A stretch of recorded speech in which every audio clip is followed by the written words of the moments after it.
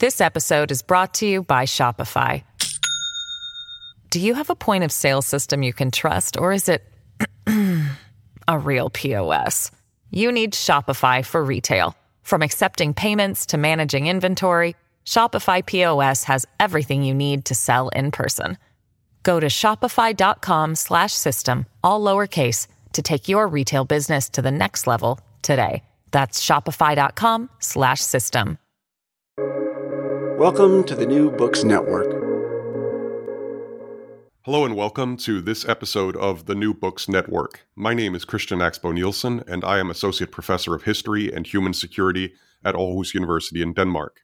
My guest today, Ivor Sokolic, received his PhD in Political Science in 2016 at the School of Slavonic and East European Studies at University College London. He subsequently worked at the European Institute at the London School of Economics and Political Science.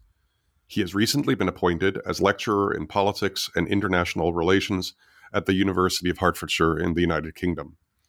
Today, we will be discussing Ivor's book, International Courts and Mass Atrocity: Narratives of War and Justice in Croatia, published by Palgrave Macmillan in 2019. This book explores the effects of international and national transitional justice in Croatia, and in particular the consequences of the work of the United Nations International Criminal Tribunal for the former Yugoslavia, the ICTY. In his book, Ivor casts a critical analytical gaze on how and why universal human rights norms become distorted or undermined when they reach local publics. Ivor, good morning and welcome to the program. Good morning, and thank you very much. Thank you for inviting me. It's a great privilege, not only to be in the New Books Network, but also to be speaking to you, because I'm also very familiar with your own incredible set of works. Well, thank you very much, Ivor, and I look forward really to discussing this book, which I have enjoyed reading twice, and every time I read it, I'm getting more and more out of it. So let me start by asking you, why was it that you set out to write this particular book, and what do you believe you have accomplished by doing so? Well, I set out. It was a continuation of my PhD work, and I think that was obviously a long journey where actually I had a curiosity almost since I was a child. As a Croat who had lived in Croatia and abroad during and after the war. So I had this interesting perspective where, as I was growing up, I also saw a nation being built, and I was exposed to these narratives of nation building. But then also being abroad, I had an opportunity to sort of question them and to see these sort of slightly different perspectives on it. And that's essentially what led me to be interested in politics, and then later on, to my master's dissertation, to my PhD, to want to research how Croatian society is coping in the aftermath of conflict. And I think what I sought to accomplish, and I think I can be quite honest about this because I've sort of reflected on it a lot myself, is during my PhD already, I really wanted to show that the ICTY in Croatia did some good. I wanted to show that there was something positive in this, despite the amount of negative press it was getting. And potentially I was quite naive. I think I also recall at the end of my PhD, before I started writing the book, that already one of my PhD examiners on my defense, one of the first lines they said was that after reading my PhD, they were thoroughly depressed. So I suppose I sought to try to show some of those positive effects of transitional justice. And instead, what I got at the end of it was quite a complicated picture of how narratives interact in society at the everyday level.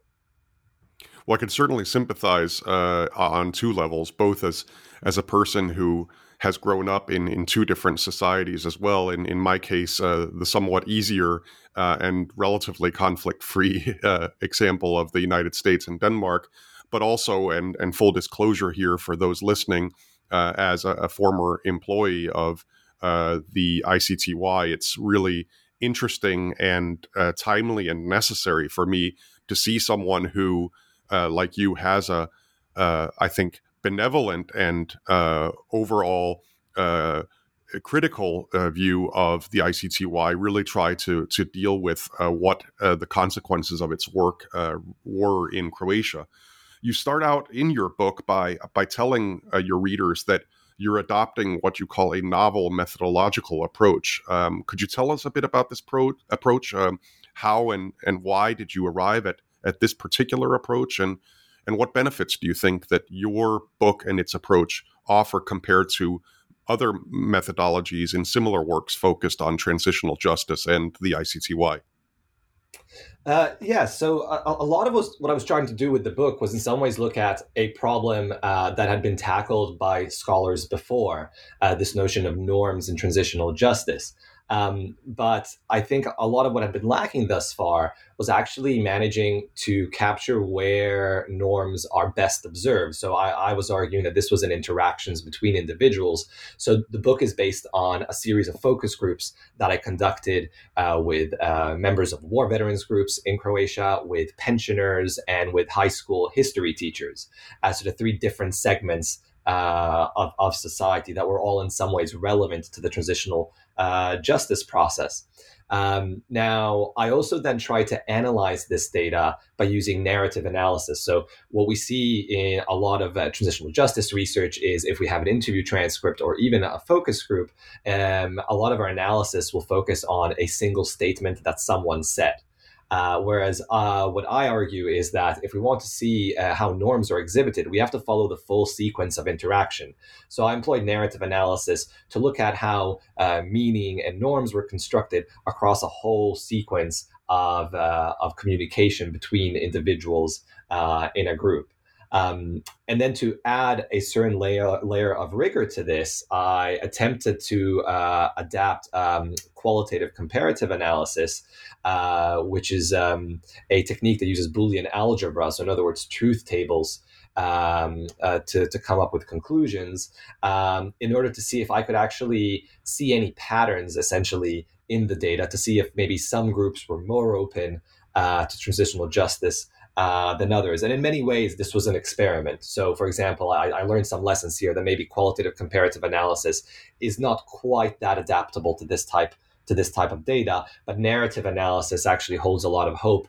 And certainly that's sort of where I've continued with my research, is to try to see if I can make interaction the unit of analysis in future research by focusing more on these sequences of interaction.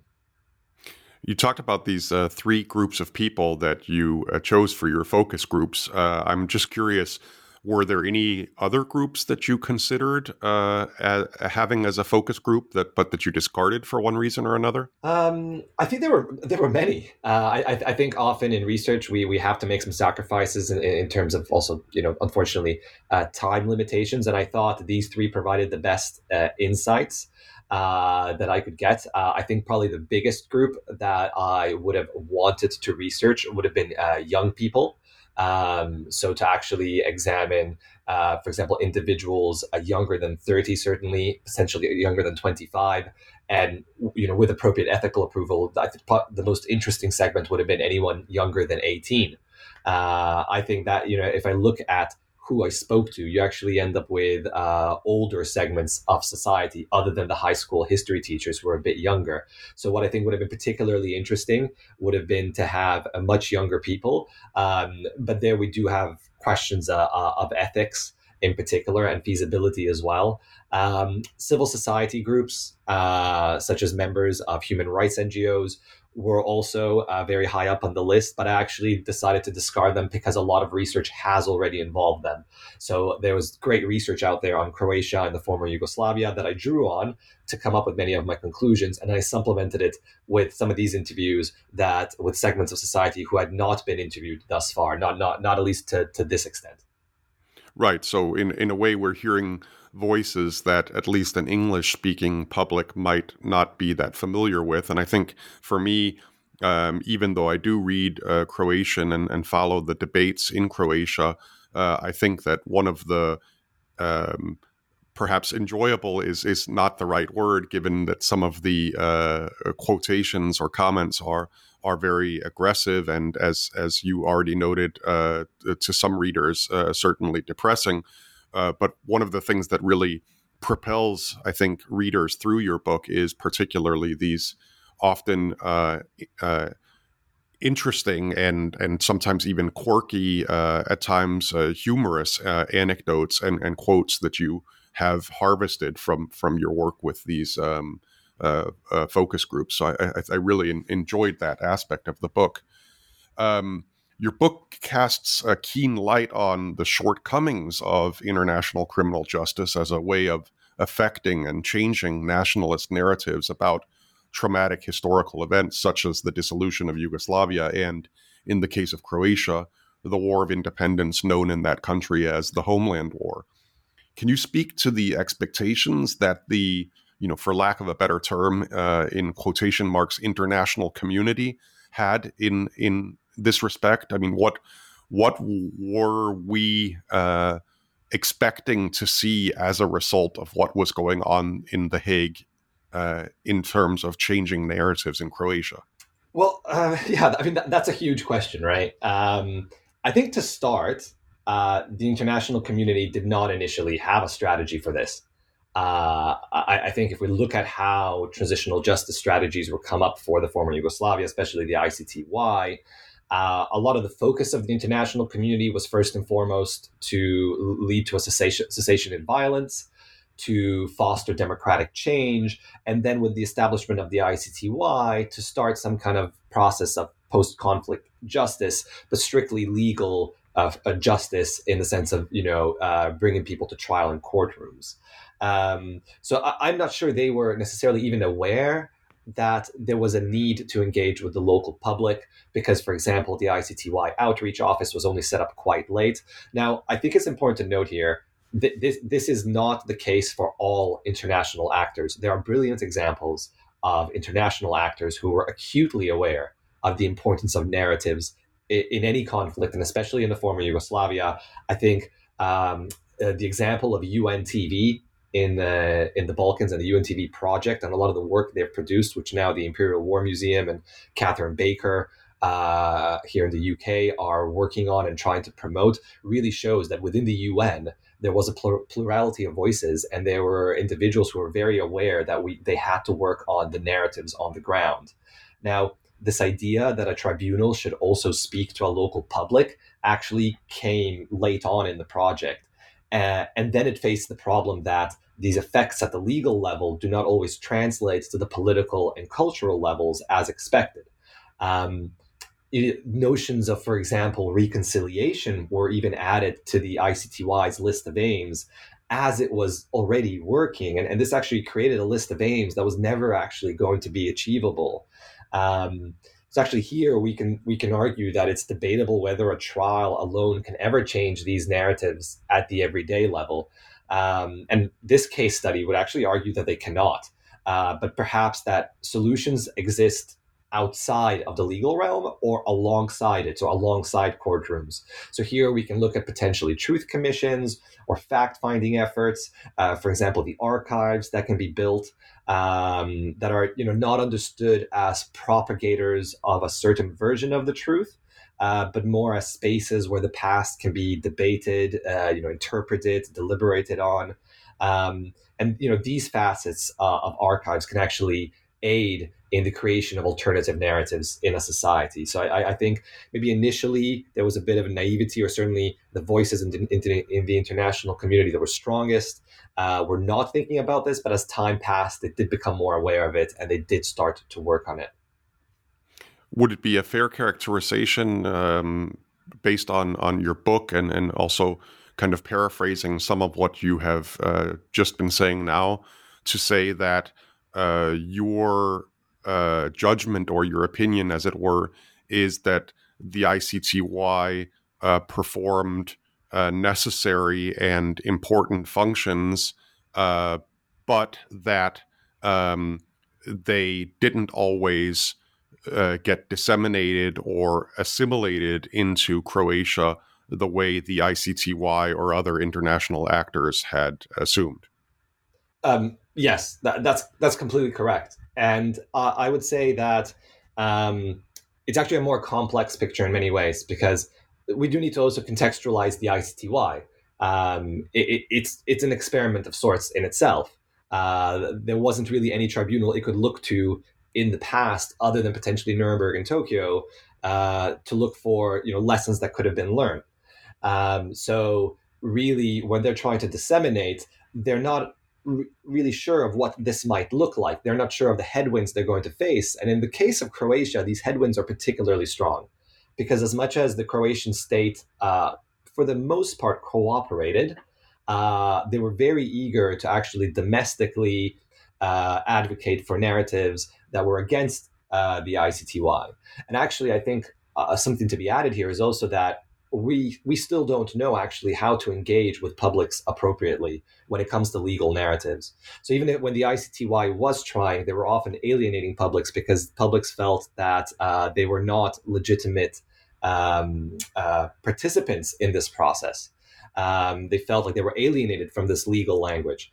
And this made it, again, very hard to push any messages across or promote any messages that they wanted to promote, whereas local civil society groups like war veterans groups or the government were particularly adept at connecting to Croatian culture and repertoires of communication in Croatia that then resonated, and their messages resonated much more powerfully. Right, and you talk a lot in your book about how particularly certain groups, such as the veterans groups, have an inherent kind of legitimacy and status at the domestic level, of course, in part because of their role, the way they're perceived and the way they construct themselves as defenders of an independent Croatia, but also, right out of the starting block because they are able to position their narratives in a domestic, national or nationalist content or context, rather, as compared to international actors who are disadvantaged in that sense because they are perceived as, and not, of course, always incorrectly, as being remote and or arrogant towards the publics they're trying to reach out to, right? Yeah, I mean, it's exactly that, and there are a lot of lessons to be learned by conditionality that was placed on the process and the connecting of this legal process to a political process, for example. And I think Croatian politicians were actually very adept at manipulating a lot of these dynamics for their own purposes to appeal to a domestic audience. You used the term right there, conditionality, which is quite important in the context of the relationship between not only ICTY and Croatia, but also in respect to other former Yugoslav republics. Could you just elaborate briefly on that term?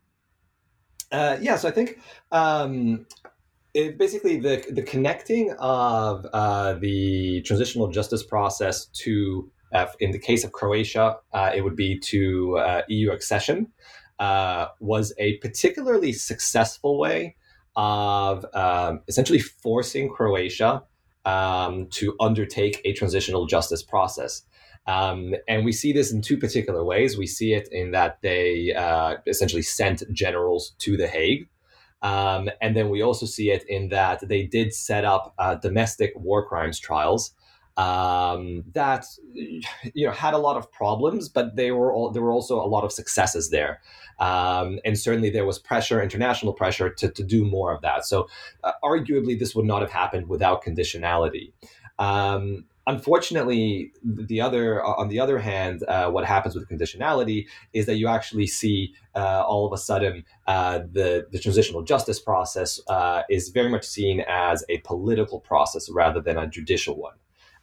So what we're seeing is the process is subordinates justice to political institutions, and therefore, I think as Subotic writes, this sort of empties law of its meaning, and this erodes the potential for creating stability and reconciliation.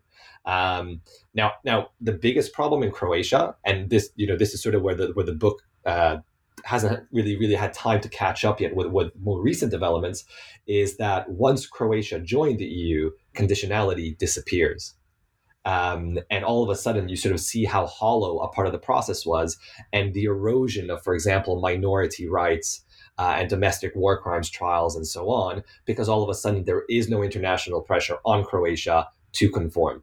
Right, and you had a nice reference there to Jelena Subotic's book Hijacked Justice, which I know you cite quite frequently in your work, and of course her, one could say, overriding thesis is that even when state actors such as Croatia and Serbia cooperate with the ICTY, they manage often to do so for the wrong reasons. That is to say, they go through the process mechanically, they present it to their publics as something they are obligated to do, and all of the transitional justice fringe benefits, which you and I are interested in, things such as actually coming to terms with the past, and in particular with one's own perpetrators, is either absent or is in fact explicitly militated against through statements by, for example, the Croatian or Serbian governments about the heroic deeds of those whom they are unfortunately forced to extradite to The Hague, right? Exactly. And what the result of this is that Croatia complied with almost all demands put on it by the international community. At the same time, it managed to retain the sort of, let's say, the original understanding of the conflict, which is quite one-sided and very much portrays Croatia as the victim, as a defender exclusively, and as a state that committed no war crimes. So they both they managed to kind of succeed on both fronts in that sense. I think that's a great point, and that kind of segues to my next question, where I want to talk a little bit about how victim-perpetrator dichotomies have been collectively constructed in the Croatian national consciousness and in memory politics since the 1990s. I think it's a rather obvious point that in nearly all armed conflicts, both civil wars and international conflicts, we see that there is a tendency both among the actors involved, but often also among international actors, to portray certain conflicts as or certain actors as the, for lack of a better term, good guys, and the other side as the bad guys. So we get these very stark dichotomies. Could you explain a little bit, and you feel free to kind of caricaturize it a bit? How would you summarize briefly the dominant Croatian view of the homeland war? Yeah, I mean, like you said, it's best to kind of briefly summarize, because there are a lot of facets to it now, and they've almost been added to as time has gone on. The biggest ones are, first, it's Croatian defense and Croats as defenders. So Croatian war veterans are not known as war veterans; they're called defenders, and this is based on this dichotomy that Croats and Croatia were defenders, and Serbs and Serbia were aggressors. And this is important, actually, because Croatian war crimes are therefore interpreted as not being war crimes, because they were crimes committed in self-defense, and they're therefore seen as lesser crimes by the public. There's also a notion of victimhood of Croats as bare-armed or even barefooted was a common sort of a word that was used, as opposed to the prepared and well-armed Serbs. And this is constructed around several focal points, such as the destruction of Vukovar, and also the more symbolic destruction of Dubrovnik. And then we also see tropes like the sort of the baka, the grandmother with a rifle, that sort of captures a lot of this. So it's a construct that can explain that war crimes committed against the Serb population, especially during and after Operation Storm, turns these crimes into crimes of self-defense, which again fit into this notion of Croatian defense and victimhood. So the idea is that a Croatian soldier only shot civilians, or in this case, bakas, grandmothers, who were left behind, because these Serb civilians were armed with weapons that Serb forces left behind, because the Serbs were so well armed.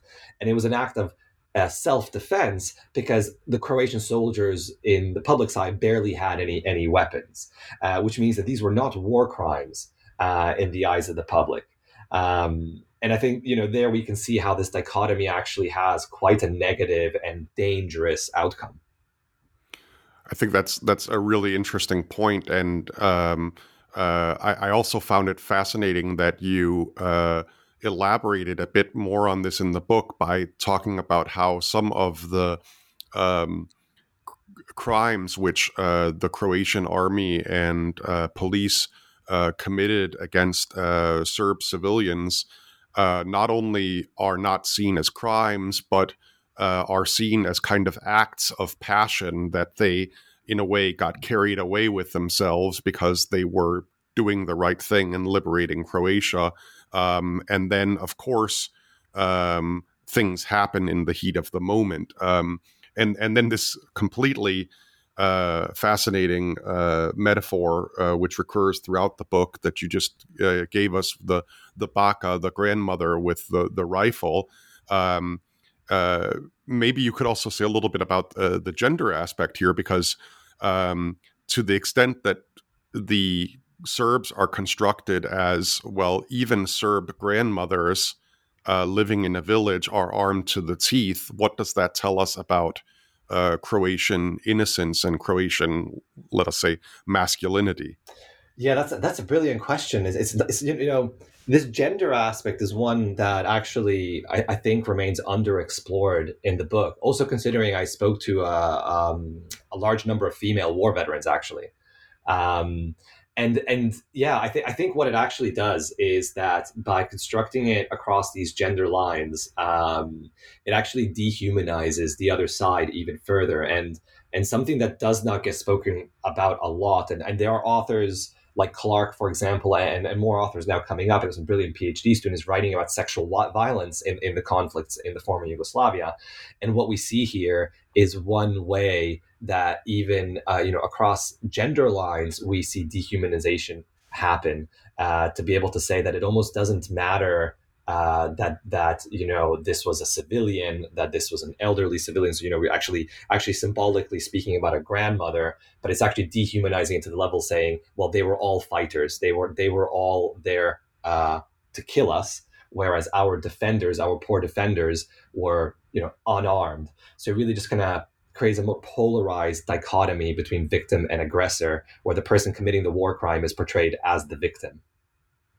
Right, and another metaphor or image that I really liked in your book is the way in which you talk about a localized folk theory of law, and how the reception of the legal findings of the ICTY gets filtered through this folk theory of law. So can you elaborate a bit on that? Yes, of course, and I have to actually thank my PhD supervisor for this, because this came up in a conversation between us, and we were trying to sort of theorize how do we explain what is going on here, that all of these individuals have quite a convincing logic, quite a convincing legal logic almost, to explain why certain war crimes are not actually war crimes. And yeah, the term we came up with was this notion of a localized sort of folk theory of law, which logically makes sense, but it's based on incorrect assumptions. And actually, we see this in survey results as well. So there are representative survey results that show that they ask questions like, was it possible for the Croatian side to commit war crimes in a defensive war? And like a high proportion, sort of like about 30% of people say, no, it's not possible to commit any war crimes at all in a defensive war.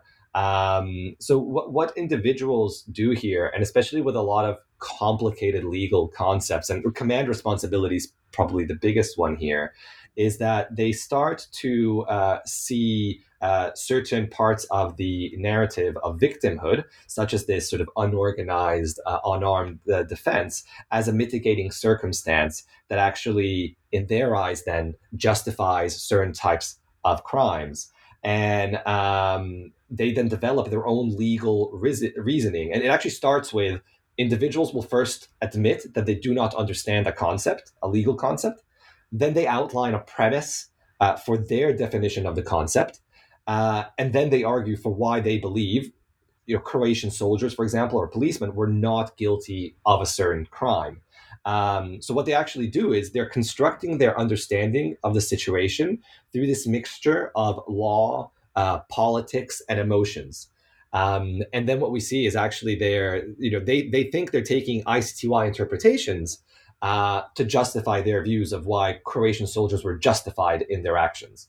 Right. It's sometimes it's a really fascinating way in which people are kind of logically appropriating in their own minds concepts such as joint criminal enterprise or command responsibility that have been devised and developed in The Hague, and then essentially trying to use them to square the circle so that they can get back to the original narrative, which suits their own situation. Now, you mentioned your PhD advisor. Unless that person is currently in a witness protection program, can you mention that advisor's name? Oh, apologies. I thought I did. Yeah, a professor now, Eric Gordy. This episode is brought to you by Shopify. Do you have a point of sale system you can trust, or is it a real POS? You need Shopify for retail. From accepting payments to managing inventory, Shopify POS has everything you need to sell in person. Go to shopify.com/system, all lowercase, to take your retail business to the next level today. That's shopify.com/system. And I'll just say that for those who are familiar with Eric Gordy's research on particularly Serbia and its politics and culture in the 1990s, I'm almost, Ivor, a little bit surprised that you didn't coin the term a localized turbofolk theory of law, but perhaps you can do that in a future book. That would be quite entertaining, I think. Now, compared to some works on related topics, your book makes actually relatively few references to past historical episodes of mass violence and atrocities in Croatia or Yugoslavia. This may be my own prejudices as a historian that are coming to the fore, because we, of course, are continuously fascinated in a very depressing way by the way in which narratives of mass atrocities and popular remembrances of past atrocities, particularly as regards Yugoslavia during the Second World War, were instrumentalized and manipulated during the wars of Yugoslav succession in the 1990s. So can you perhaps speak a little bit to this point, to the extent that it came up in your research, and to what extent have these Croatian narratives of victimhood also been projected backwards into time? Yeah, no, it's a great question, and I think, and they definitely have. I mean, to a certain extent, I think Hrvoje Klasić talks about this a lot, and writes about this notion that the way in Croatia that the Second World War is now being interpreted to a certain extent is through the prism of the 1990s conflict.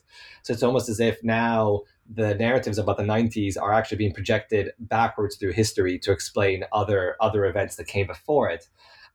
One reason that I don't deal with this topic, at least not directly, is that because there are so many works that already do a great job, a better job of doing this. Also, at the core, my book is very much about the current process of transitional justice and especially related institutions like the ICTY. So methodologically, it made sense then to limit my scope conditions to the most recent conflict.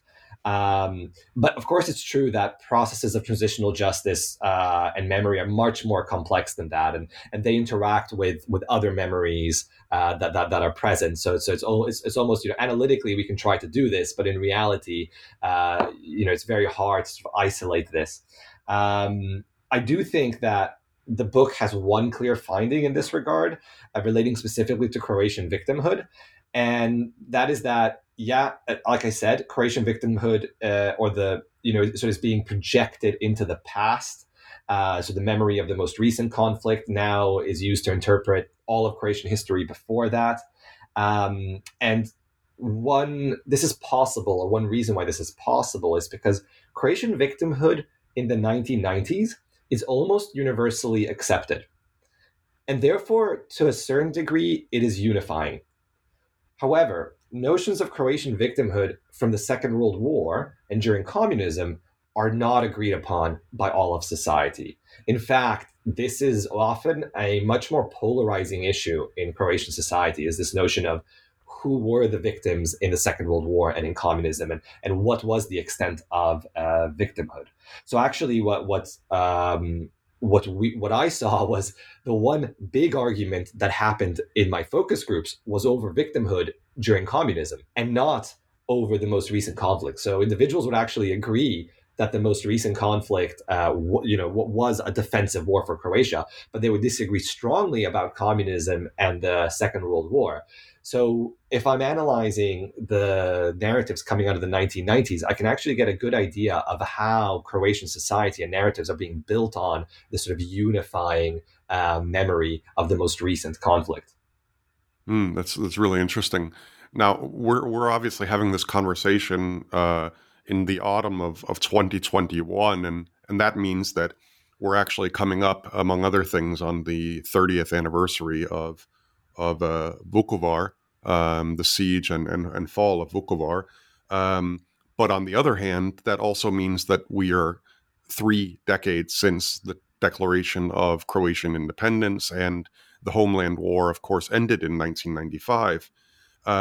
Why do you think that there's such a strong, pervasive and continuing fear about this existence of Croatia, what we call ontological insecurity, the fear that Croatia would cease to exist even if it admitted atrocities that were committed by the Croatian side during the Homeland War?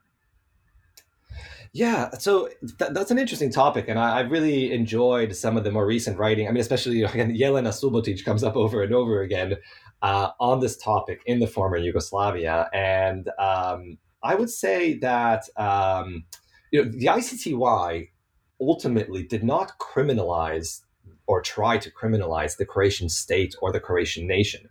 In fact, the whole premise of the ICTY was to criminalize specific figures, so individuals, to make it clear that these were individuals committing crimes rather than groups or states.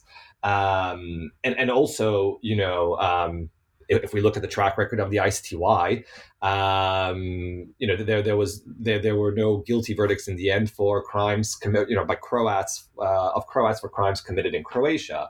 But it was taken on by politicians as an opportunity to mobilize certain segments of the population, especially war veterans. So what we see is that war veterans groups, like I said, this particularly strong part of Croatian civil society, becomes particularly concerned with this issue, and especially so when the center-right HDZ, the Croatian Democratic Union, is in opposition. They would come out and demonstrate and protest in great numbers.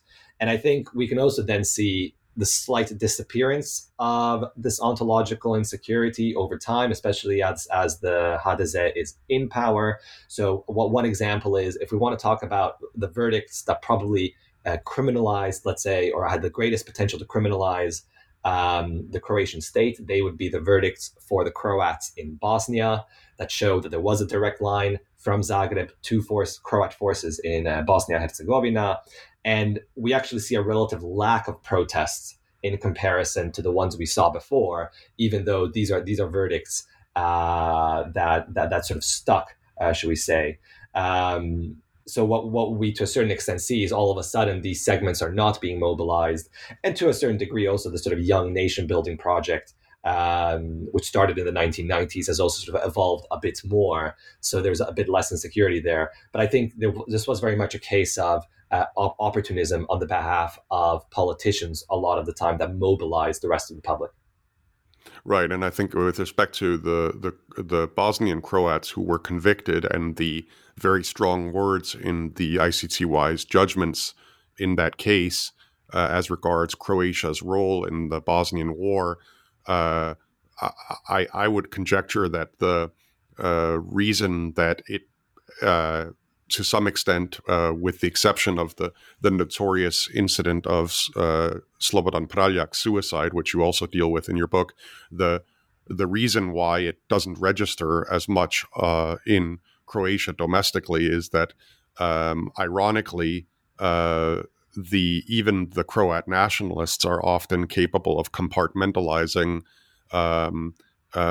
Bosnian Croats as some kind of peripheral phenomenon in the same way that Belgrade treats the Bosnian Serbs. Would you agree with that?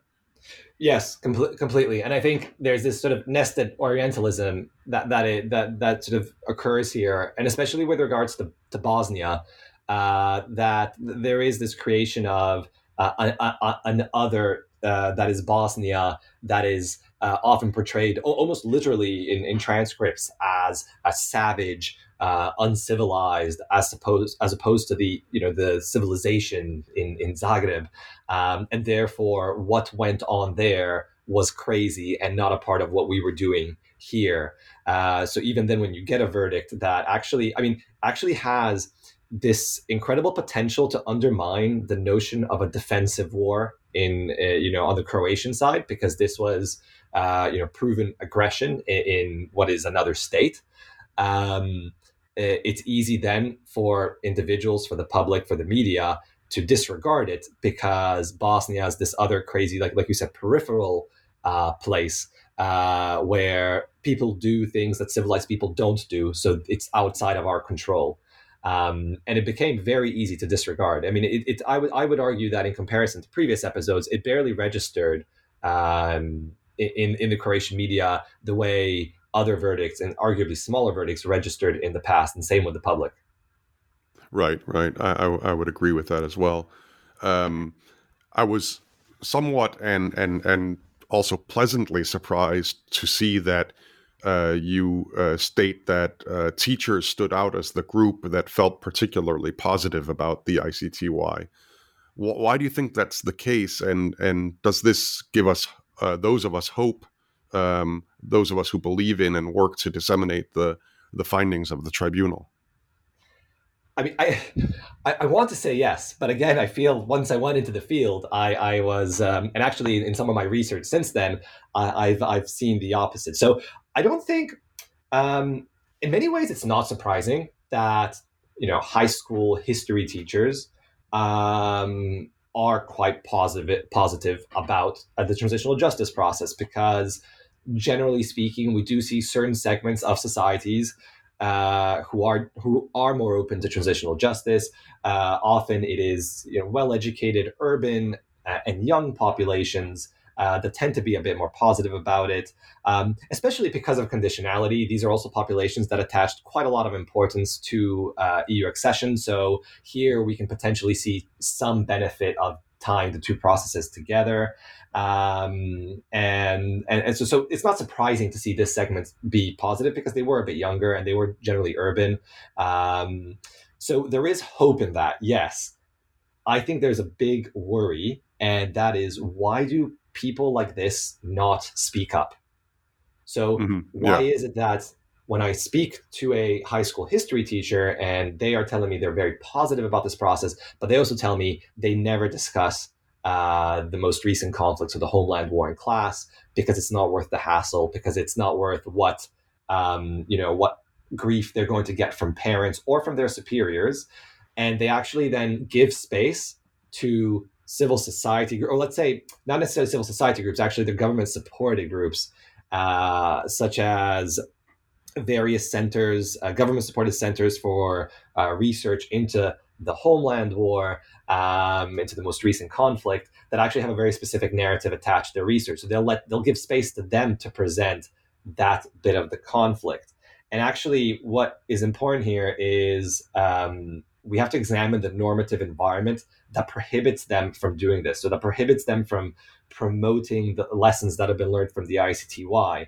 And I think this is a great problem in the region more generally. So why are, let's say, open-minded, positive young people who want to speak to their ethnic others, for example, or want to discuss the past, why are they being prevented from speaking about the conflict? Why are they being prevented from interacting with their ethnic others? And why are they being prevented from sort of getting on with the rebuilding of relationships following the conflict? As I'm listening to you speak here, I suddenly was thinking of a kind of, to borrow and appropriate a term from economics, I'm thinking about the term opportunity cost, because in a way, what you're talking about is what is the opportunity cost of a school teacher in Zadar or Osijek or Karlovac, for that teacher, for her to speak up and say what she, in quotation marks, really thinks about the Homeland War or about the ICTY's findings, and what can be done, of course, to the extent that that person does have a more conciliatory and open-minded view of the Homeland War, what can be done and by whom to lessen the opportunity costs which she perceives that speaking up might have. I'm also, it's interesting you invoke the notion of the EU and this notion that if you're more positively disposed to, say, wanting to get out in the world, travel, be part of a modern Europe, then all things equal, you're probably maybe part of this silent, we can discuss whether it's a minority or majority that wants to articulate these things that you mention. But conversely, you also made me think about some of the members of the Croat diaspora in North America, Australia, also in Europe, of course, where we have some extremely aggressive and nationalist narratives that are still quite dominant. And to some extent, those, of course, are cost-free in the sense that if you have German and Croatian citizenship or Swedish and Croatian citizenship, then there's essentially very little opportunity cost for you to, and especially if you're living in Sweden or Germany, to then propagate these very, very negative and aggressive narratives, right? Yeah, and that's correct. I mean, even to propagate them, arguably in Croatia, that there is very little opportunity cost, whereas the opportunity cost to try to do something different, not just as a history teacher. I mean, I think high schools are a brilliant sort of location or site to look at these dynamics, and I think something that has informed some of my later research or some of my more recent research has been the work of Azra Kromajic, who looked at flirting in schools in Bosnia. And what is interesting there is it becomes very clear that young people just want to have fun with other young people, and she examines how they sort of in these mixed schools, but sort of the two schools under one roof, how kids from different ethnicities who technically go to two different schools in the same building will sort of flirt in the toilets, which are shared.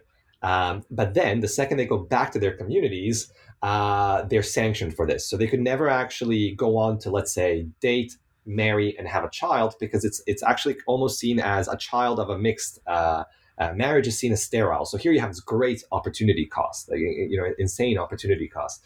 And I think this is being perpetuated for young people across the region, across any area of life, unfortunately, which makes it very hard for them to speak out or to try to make that move.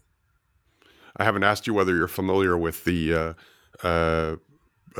series Dairy Girls, which I saw on Netflix, which is precisely about young girls in Northern Ireland in the 1990s, before the Good Friday Agreement, and kind of their mischievous attitudes towards identity and what certainly the nationalists on both sides would have perceived as inappropriate fraternization and disregard and disrespect for nationalist narratives. I've commented to several of our common colleagues that I would look forward to seeing a Croatian or Bosnian version of Dairy Girls. I have watched it. I'm a big fan, and I agree, because I think it is spaces like that actually hold a lot of potential to change some of these structures and some of these norms.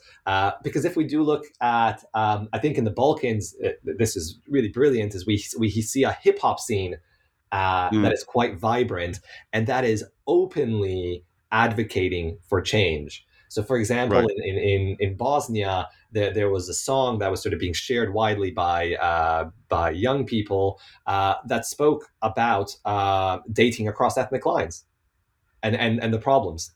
Right. So, yeah, I think that's a really important thing. Where where are these alternative narratives coming out and being propagated, and as you know, they're very, very difficult to, particularly when there is this opportunity cost. They remain hidden from public and also international view to some extent, and and that does make them more difficult. You remind me also of a hip hop song in which the lyrics include the words "People remember, or politicians remember Vukovar only when they need it for elections." Right?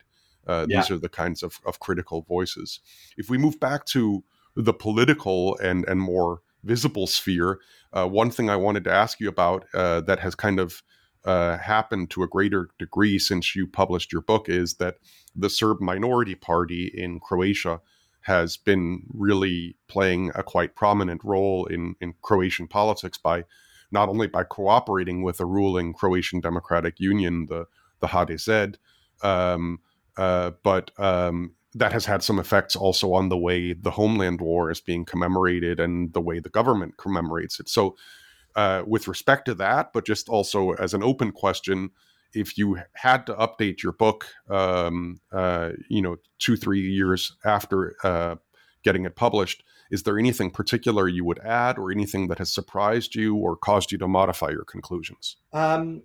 Yeah. So I think I'm actually less surprised about sort of the Serb political or Serb minorities' political cooperation with the government than I am about how far anti-Serb rhetoric has been allowed to spread, or perhaps even become more extreme.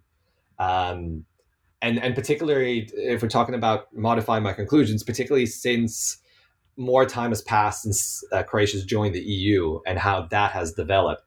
I think it is great, actually, and I think it's significant that we are seeing politicians change the way they commemorate. I do think that's important. I know sometimes it can seem hollow, but certainly historically we've seen moments where it has been symbolically significant. But what has been allowed to happen at the same time, this probably speaks to how adept some politicians are in Croatia, especially the prime minister. Mm-hmm. I think if we look at the HDZ, especially in its current guise, they've always been happy to instrumentalize certain segments of Croatian society, like many governments are.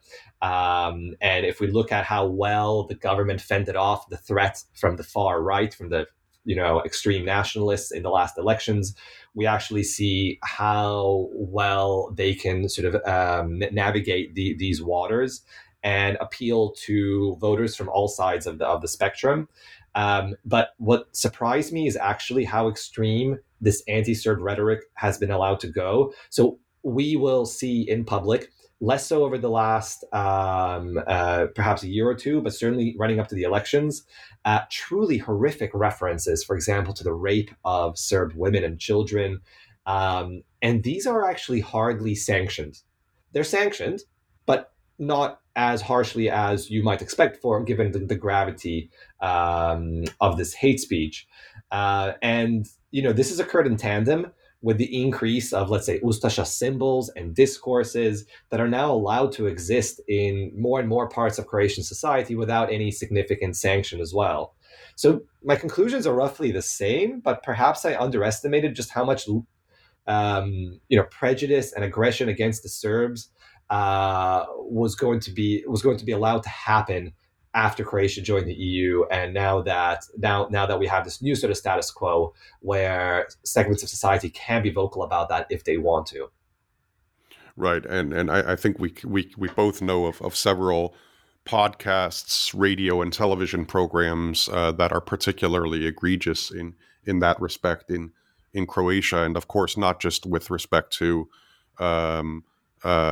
keeping the tensions up and propagating hate speech towards Serbs, but of course this goes hand in hand often with anti-Semitism, Islamophobia, and other similar types of hatred.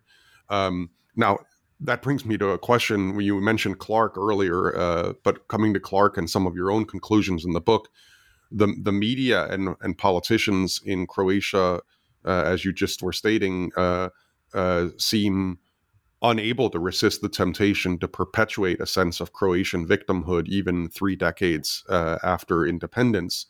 So do you have any suggestions for how this can be countered? And were you able in your research to reach any conclusions about how reconciliation or modification of nationalist narratives can be better accomplished than it has been to date?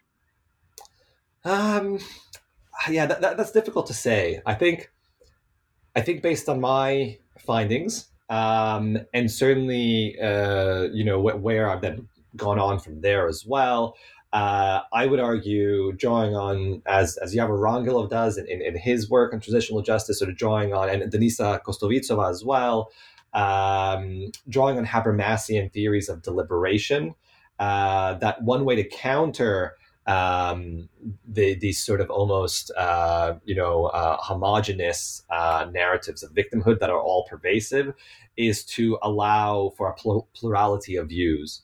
So it is important that numerous interpretations of the conflict and of Croatian victimhood are allowed to exist.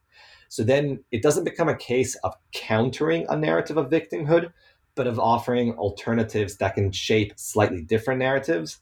And I think this is important when we talk about reconciliation, because there is nothing inherently negative about a sense of Croatian victimhood. But it can have negative outcomes on things like minority rights for the Serb community. It can certainly lead, like we just discussed, to increases in xenophobia against all kinds of different communities. But only if victimhood is interpreted in a very specific way, the way it is done now. So what I mean here is that if there's a sense of victimhood at the hands of Serbian aggression, then that can be negative. But there could also be a sense of victimhood at the hands of opportunist politicians who operated on all sides of the conflict. And that would mean that both Croats and Serbs were victims of the same corrupt system. And that would actually humanize the other side. So this is what Joanna Quinn calls thin sympathy. It would sort of create a sense of understanding of the other. And this could be that very small but significant first step towards what we could term reconciliation. But that would still involve a grand narrative of victimhood. It's just not a victimhood that dehumanizes the other, but it's a victimhood that can humanize it instead. Right, and it's also not exclusive, and it's also not the sole or hyper-dominant factor in constructing national identity in that case, right? Exactly that. Yeah.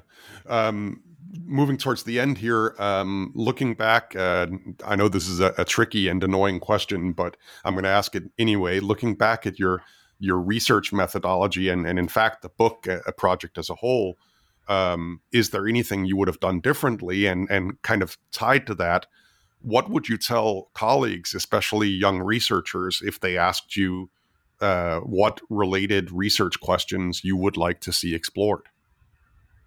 Right. No, I love that question. I mean, I think, like any writer, the second you're done, you're already questioning it. And I definitely see myself as a methodologist, probably primarily. So what would I have done different? There is one massive difference I would have made, and I'm working on that now on my current project, which is I think my units of analysis were wrong.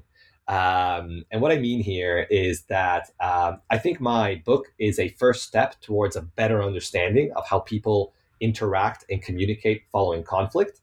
But I think I could have done more to dig deeper into how this communication works.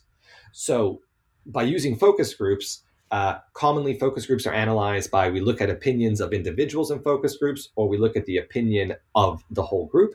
But we struggle to actually look at the interactions between individuals and how they construct a concept.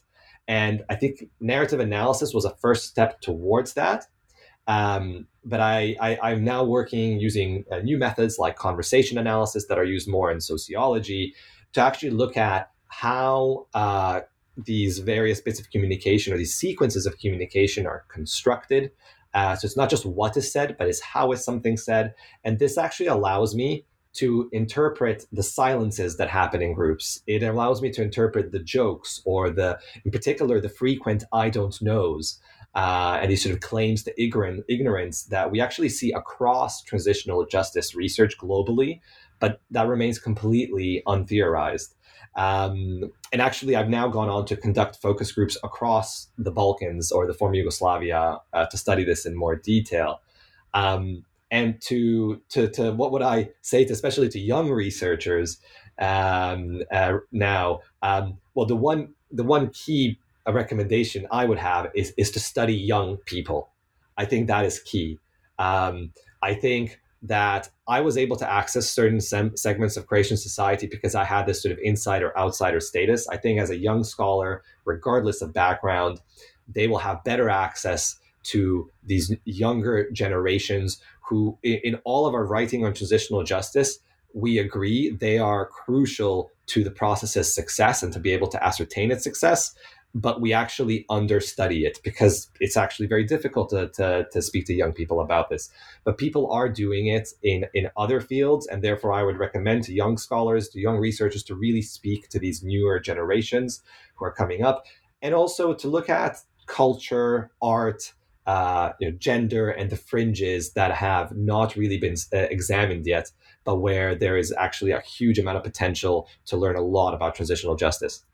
Terrific. And on that note, I am definitely looking forward to hearing more about your research and your future publications. And also, I join with you in looking forward to seeing other colleagues join in this endeavor and explore some of those very necessary angles that you just mentioned. Ivor, I want to thank you so much for being my guest today in the New Books Network. And I want to close by encouraging guests to read Ivor Sokolic's wonderful book, International Courts and Mass Atrocity, Narratives of War and Justice in Croatia, which again was published by Palgrave Macmillan in 2019. Ivor, thank you so much. Thank you so much, Christian. This is a real pleasure. Thank you, everyone. And until the next podcast, goodbye for now.